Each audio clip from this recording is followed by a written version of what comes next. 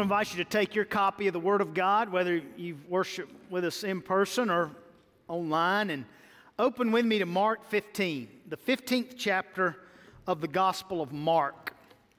Mark 15, I'm going to read verses 1 through verse 15, and then we'll unpack it together. So Mark 15, if you're there, say I'm there.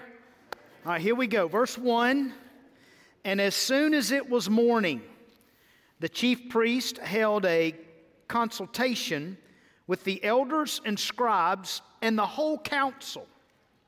And they bound Jesus and led him away and delivered him over to Pilate. And Pilate asked him, "Are you the king of the Jews?" And he answered him, "You have said so."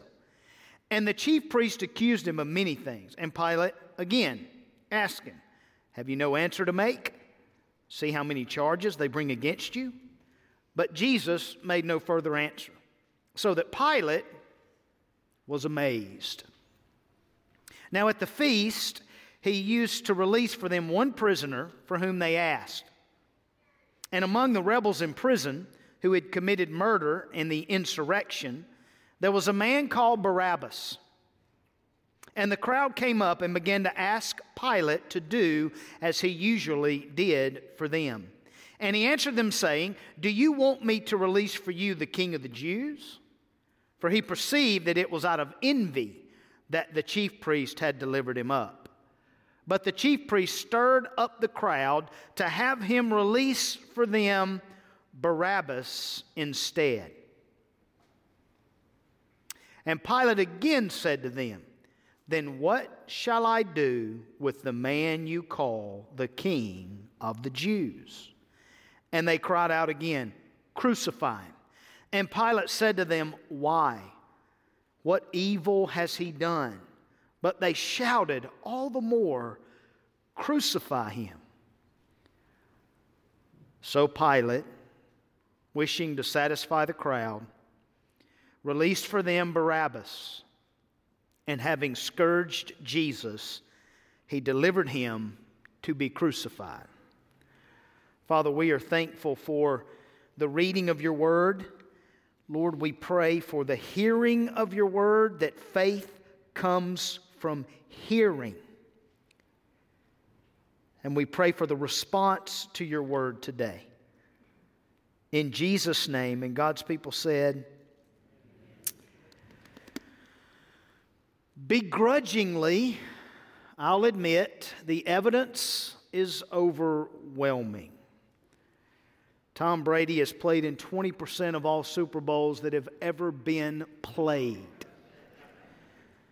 NBA star Steph Curry averages 43.3% on his three-point shooting.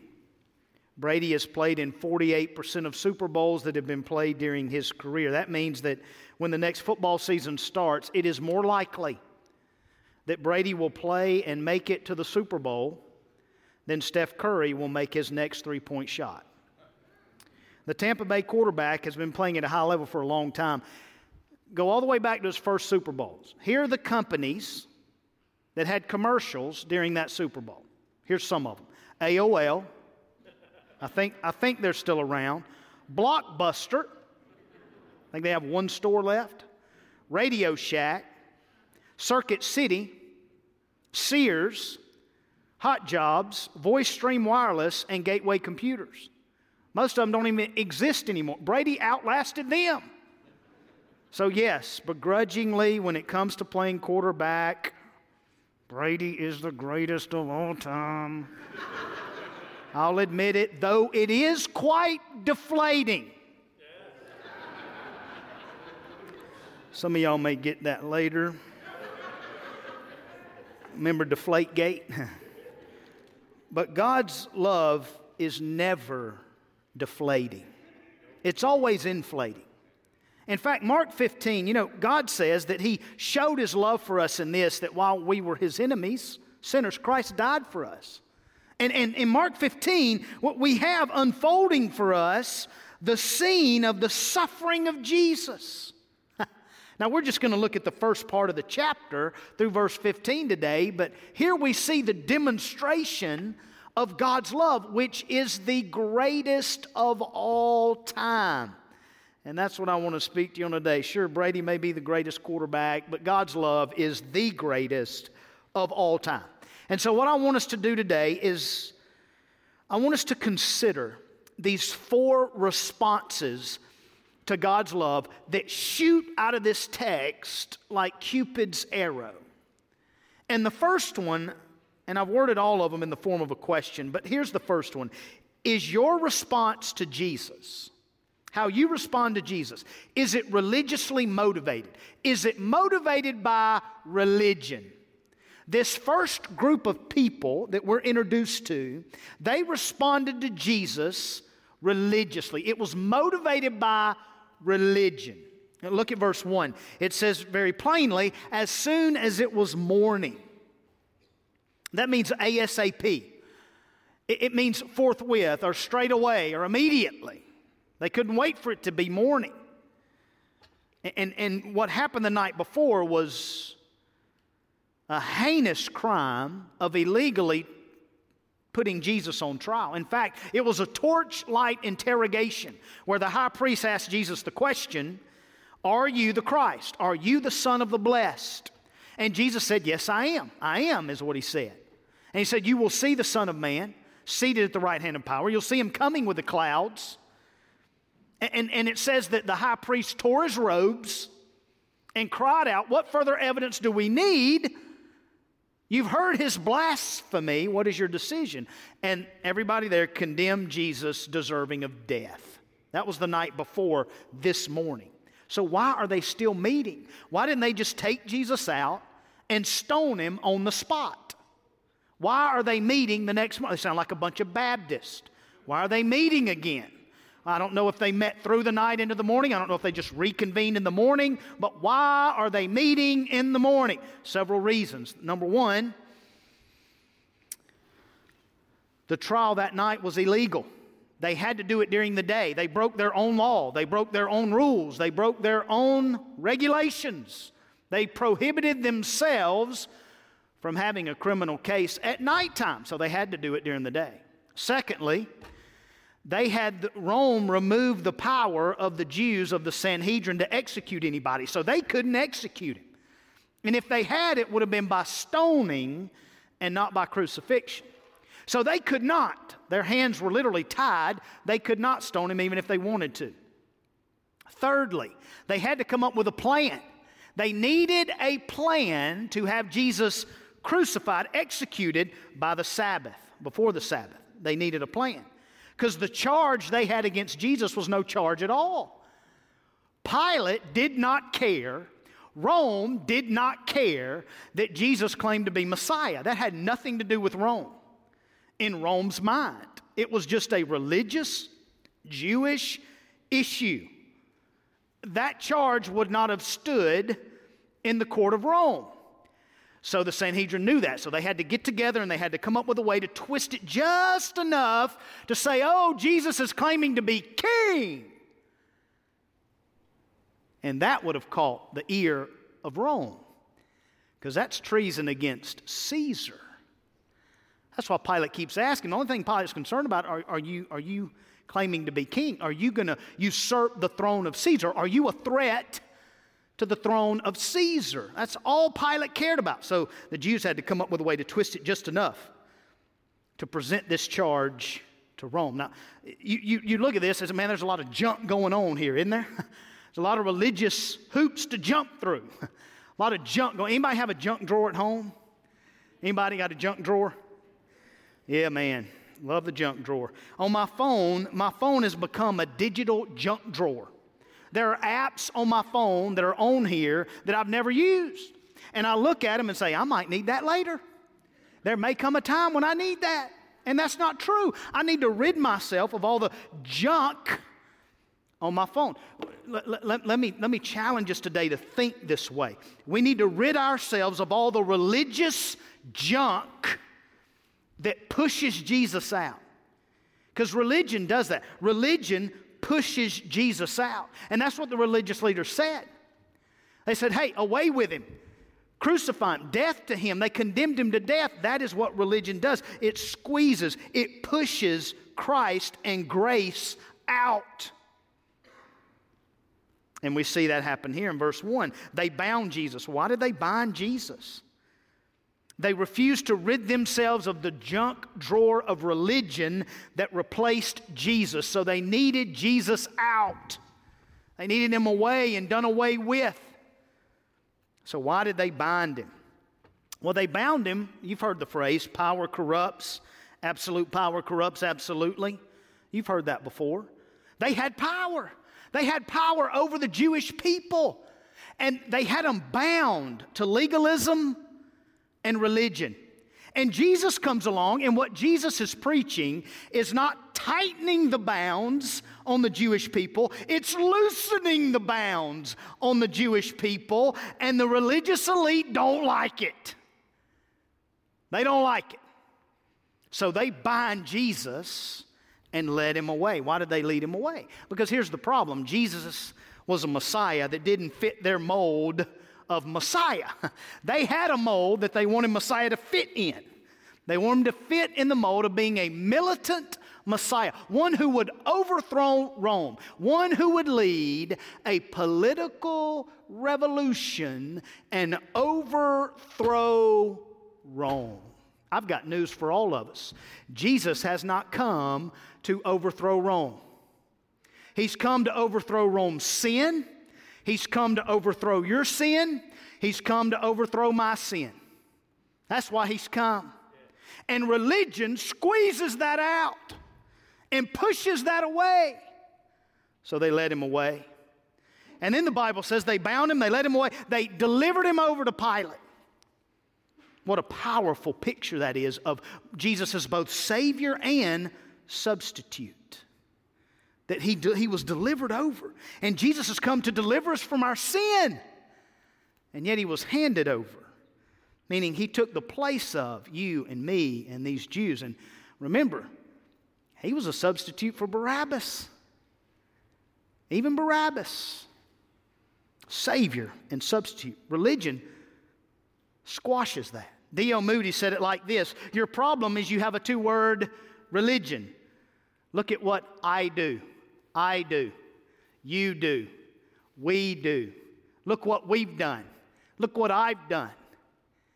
D.L. Moody went on to say the gospel is a four-word religion. Christ has already done. It's finished. It's complete in him. These religious leaders, their response to Jesus was motivated by their religion. It was a religiously motivated response, which says this: when God's doing something, it's God, we don't do it that way. Jesus, what are you doing? We don't do it that way. It's not the way we do this. You see what we're doing and you come join us. You know, Blackaby's experiencing God. Anybody ever gone through experiencing God? One thing I learned from experiencing God: find out where God is moving. Find out what God is doing. Find out where God is moving and working and join him. Right? Yes, God's not going to join you. We are to join him. That's the gospel. That we even can join him is the gospel. God is not going to find out what you're doing and join you. Religion says, God, we're doing it this way, come join us. And religion highlights our greatest enemy. It's self. It's all about self. It's self-righteousness, self-centeredness, self-sufficiency, self-made, self-proclaimed, self-preservation, self. Church, we need to put self on the shelf and embrace this good news of the gospel. Listen, religion, when you walk in a manner worthy of religion, you're walking in a manner worthy of intellectual knowledge, acceptable pedigree, cultural acceptance, good deeds, spiritual aptitude, worldly wokeness, dogmatic religiosity. That is not the gospel. It's not. An African chief approached the mission station. And next to the mission station was a missionary's tent where he was staying, and he had a mirror hanging from a tree. And the African chief, he looked into that mirror, and he saw his own reflection, and it terrified him. all the paint. It just horrified him. And it startled him. He said, who is that ugly face in the tree? Missionary said, no, you don't understand that. That glass is reflecting your own face.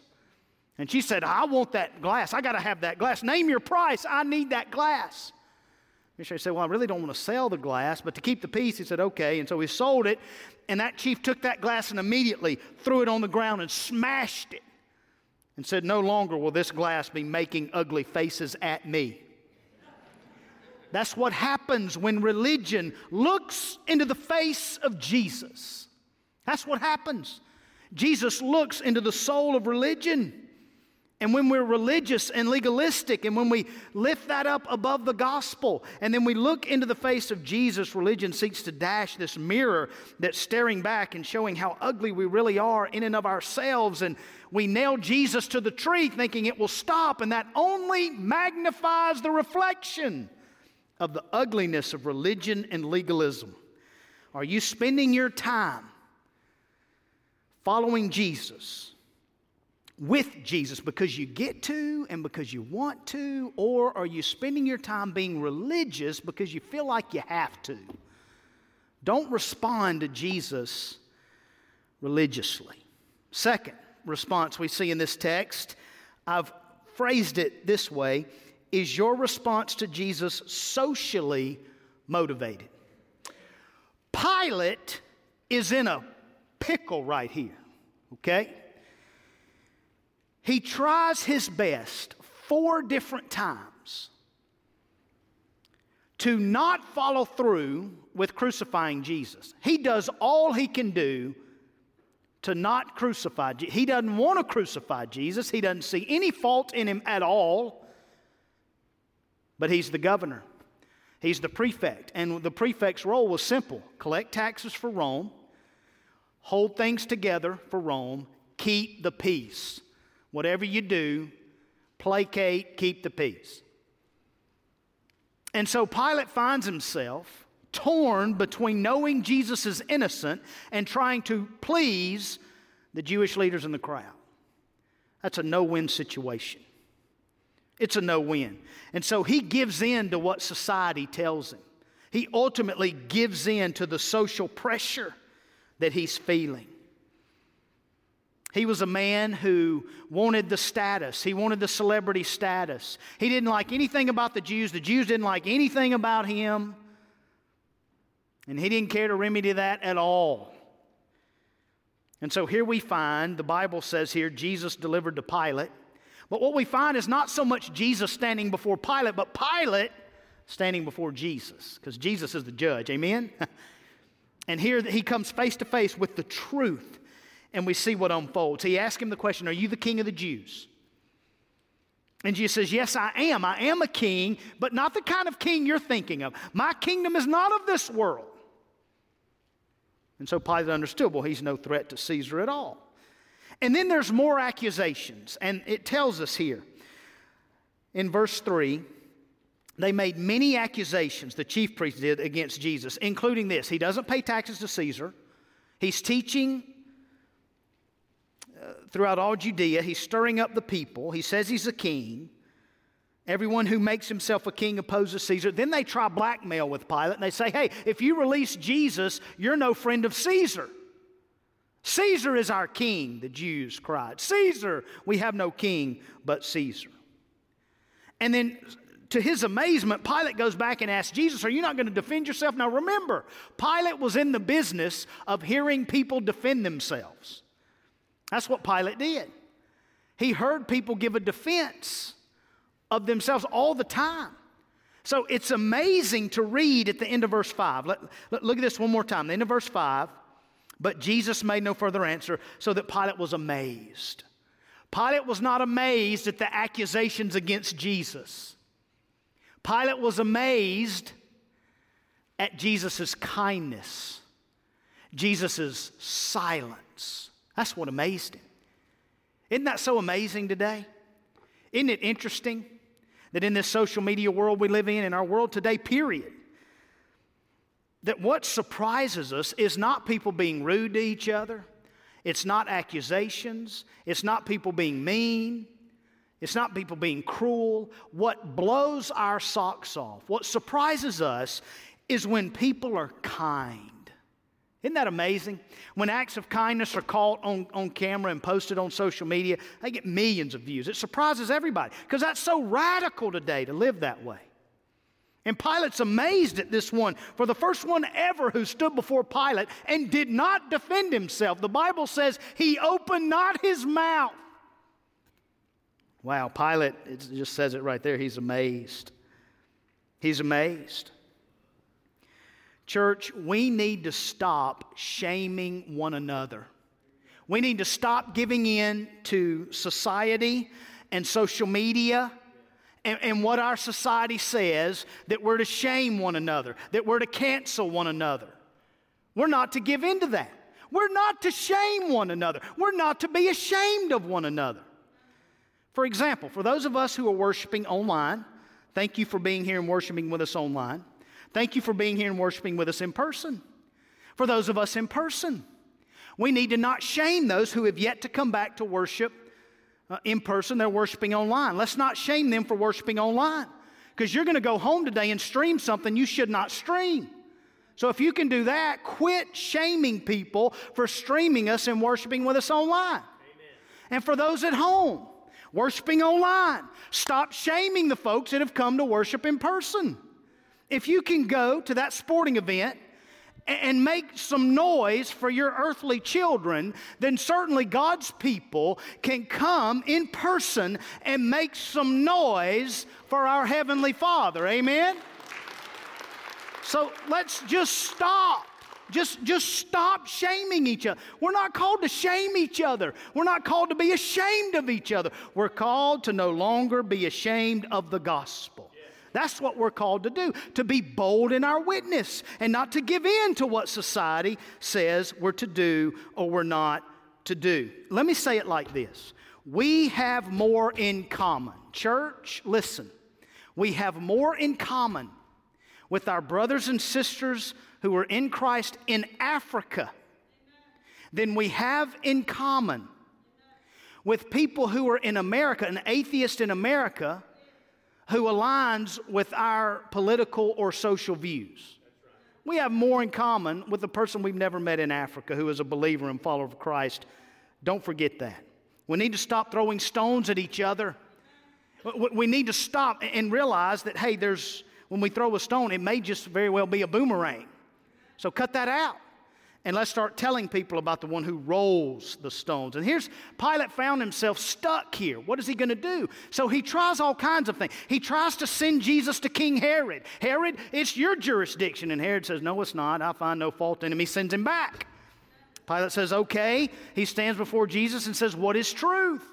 He's standing face to face with truth. He has never been closer to truth than he was here. He'll never again be closer to truth than he is right here. Some of you today are closer to truth than you've ever been.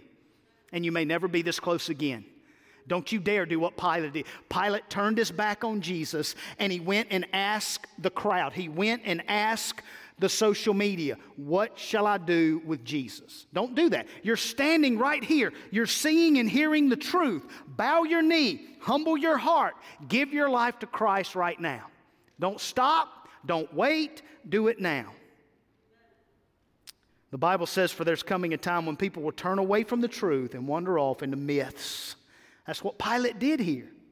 He turned away from the very truth that could set him free when he asked the people, what shall I do with Jesus? What a question. So then he comes up, he remembers, hey, every Passover we release a prisoner. So this is how I can have my hands washed of this. Certainly they'll say, release to us Jesus. But no, they didn't. They said, release to us Barabbas. So then he tries washing his hands, right? He takes some water, washes his hands, wash the blood off my hands, and our sin is not washed away by water. It's only washed away by the blood of Jesus. And then he says, what shall I do with Jesus? They say, crucify him. So he says, okay, I'm going to have him beaten. I'll have him scourged. And then maybe that'll be enough. And they won't asked me to follow through with crucifixion. So we had him scourged, brought him back, and they said, crucify him. So last verse, 15, here's how Mark captures this moment. So Pilate, wishing to satisfy the crowd, released for them Barabbas, and having scourged Jesus, he delivered him to be crucified. You know, there are three names in the Apostles' Creed: Mary, Jesus, and Pontius Pilate. Born of a Virgin Mary, suffered under Pontius Pilate. Wow. Wow. Dr. Robert Smith said it like this: don't socialize the gospel. The social gospel is heresy. We are not called to socialize the gospel. We are called to gospelize the social, to take the gospel into every situation that we find ourselves in. William Booth was the general, they called him, of the Salvation Army. And in 1889, when they started, they were about salvation. They were about the gospel. They were about taking gospel preaching and gospel conversations. Today they're more known for social services, but then it was the Salvation Army for a reason. These were saved men, women, boys, and girls telling unsaved men, women, boys, and girls about the Savior who saves. And they were persecuted for that. 670 of them were assaulted, many of them killed. Why? Because they preached the gospel of Jesus Christ. They had boldness to do that. Church, we need to understand that the gospel is not something that's caught like a cold. It is something that must be told for anybody else to behold. We have to be bold in our witness. I wonder how many of us will go only so far with Jesus, and then we get that awkward moment, that leery silence, that sarcastic smile, and we stop and we don't go as far as the Holy Spirit would have us go. We need more biblical expositors and less social influencers. We need more gospel conversationalists and less gossip conservationists. What we need is God to peel back the curtain and let us just take a millisecond view into hell. I promise you, if God gave us just a glimpse into hell, we'd be set ablaze with the gospel. I'm telling you. We must be bold in our witness. Don't you give in on what society has to say about responding to Christ. Number 3. This one's tough right here. I'm just going to tell you. Is your response to Jesus politically motivated? Do you respond to Jesus in a political manner? This is what the crowd does. Okay, this is really captured from verse 6 to verse 15. And it's all about politically motivated. Because remember, Israel wanted a Messiah who would lead a political revolution and overthrow Caesar, overthrow Rome. That's what they wanted. And Barabbas seemed to be their guy. Isn't it fascinating that Jesus would not lead a political revolution? At the urging of the people, he would not lead a political revolution to overthrow Rome, but now he faced charges for that very thing. Isn't that fascinating? And so they wanted a militant Messiah. And Jesus just wasn't it. They looked at Jesus and said, he's so inactive. He's not doing anything. At least Barabbas is an activist. At least he's a part of the insurrection, a part of raising up against authority. At least he's a political activist. At least he's doing something. And so they cry out, give us Barabbas. Barabbas. To some, in a demented way, he was a patriot of Israel. Give us the patriot of our nation.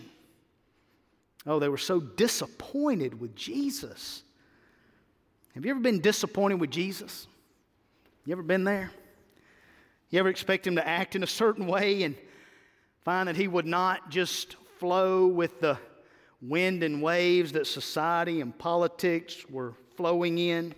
We want Jesus to ride in on that Republican elephant or Democrat donkey, and yet what he's riding in on is a humble colt. Who is this? What king rides in on a humble colt? Barabbas seems much more logical for a political revolution. Aren't you grateful that God's ways are higher than our ways? That His thoughts are higher than our thoughts? That the gospel says, blessed are those who mourn, for they shall be comforted. Blessed are those who are meek, for they shall inherit the earth. Blessed are those. Blessed are those. Blessed are those. I'm grateful the church is not built on a political party or a particular president or personality or a social agenda or new legislation. I'm so thankful the church is built on Christ and Him crucified. And He's building His church. Let's be careful not to respond to Jesus in a political way, being politically motivated, and miss the Christ as the crowds did. Last one, number 4, is your response to Jesus biblically motivated. Oh, this is where we need to be. Here's the sweet spot. Is your response to Jesus biblically motivated? I was reading about a church this week that they identify as a progressive Christianity, is their theology, progressive Christianity. And this is what they posted about the Bible. They say they do not believe the Bible is the Word of God. They do not believe the Bible is an answer book. They do not believe the Bible is inerrant. They do not believe the Bible is infallible. I stand before you today and I say from Genesis to Revelation, I still believe the Bible is the Word of God. I still believe that in the beginning God created the heavens and the earth.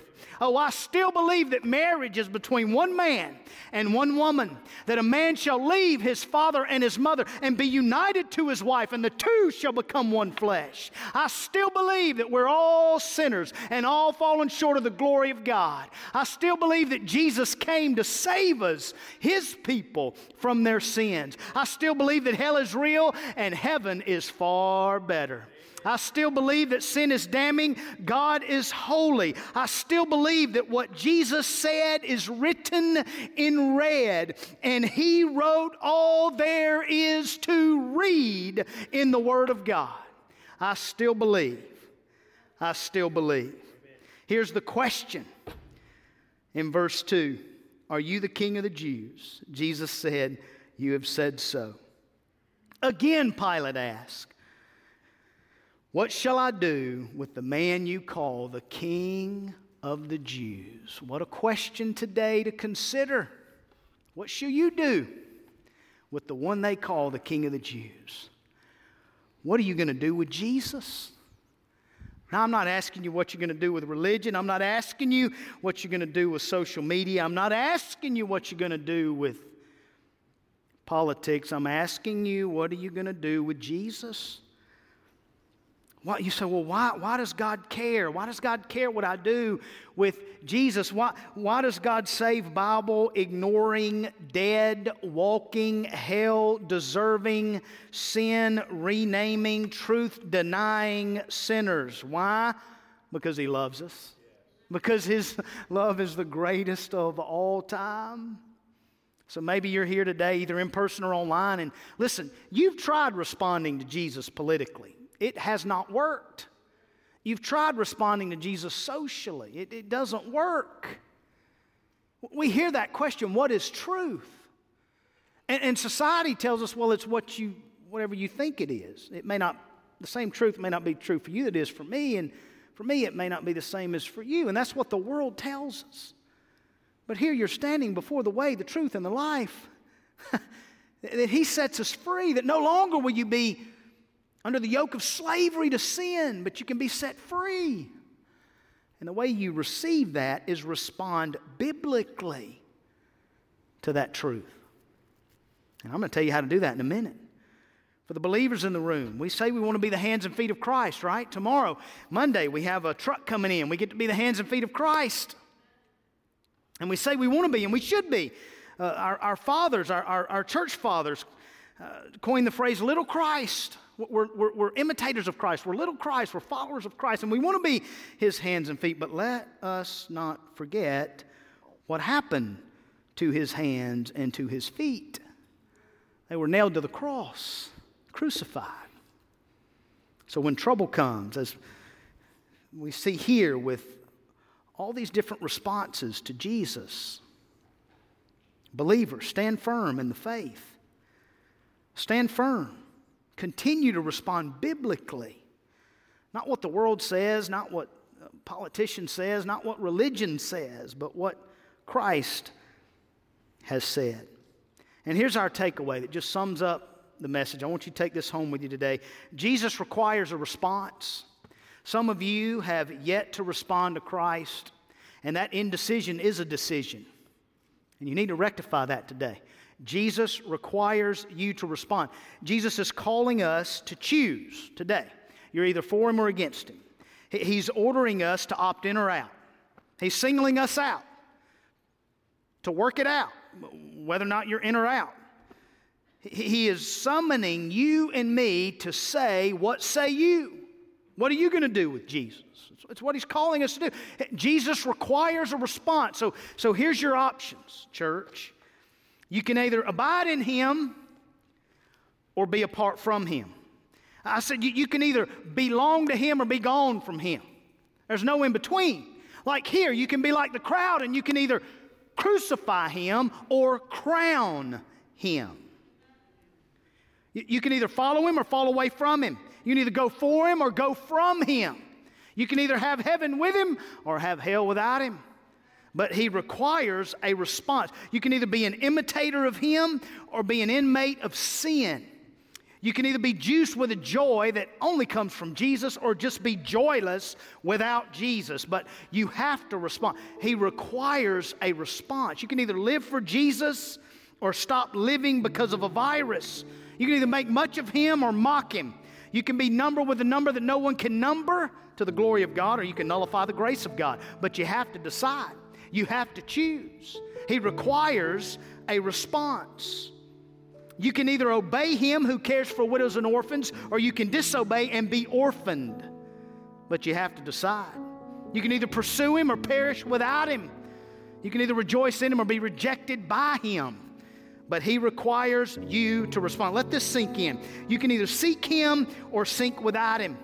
You can either enthrone him in your heart or be thrown by him into hell. You can either worship him on this earth to your last breath, or you can worry yourself to death. But you're going to have to choose. Jesus requires a response. So I'm going to invite you to stand with me if you're in the room.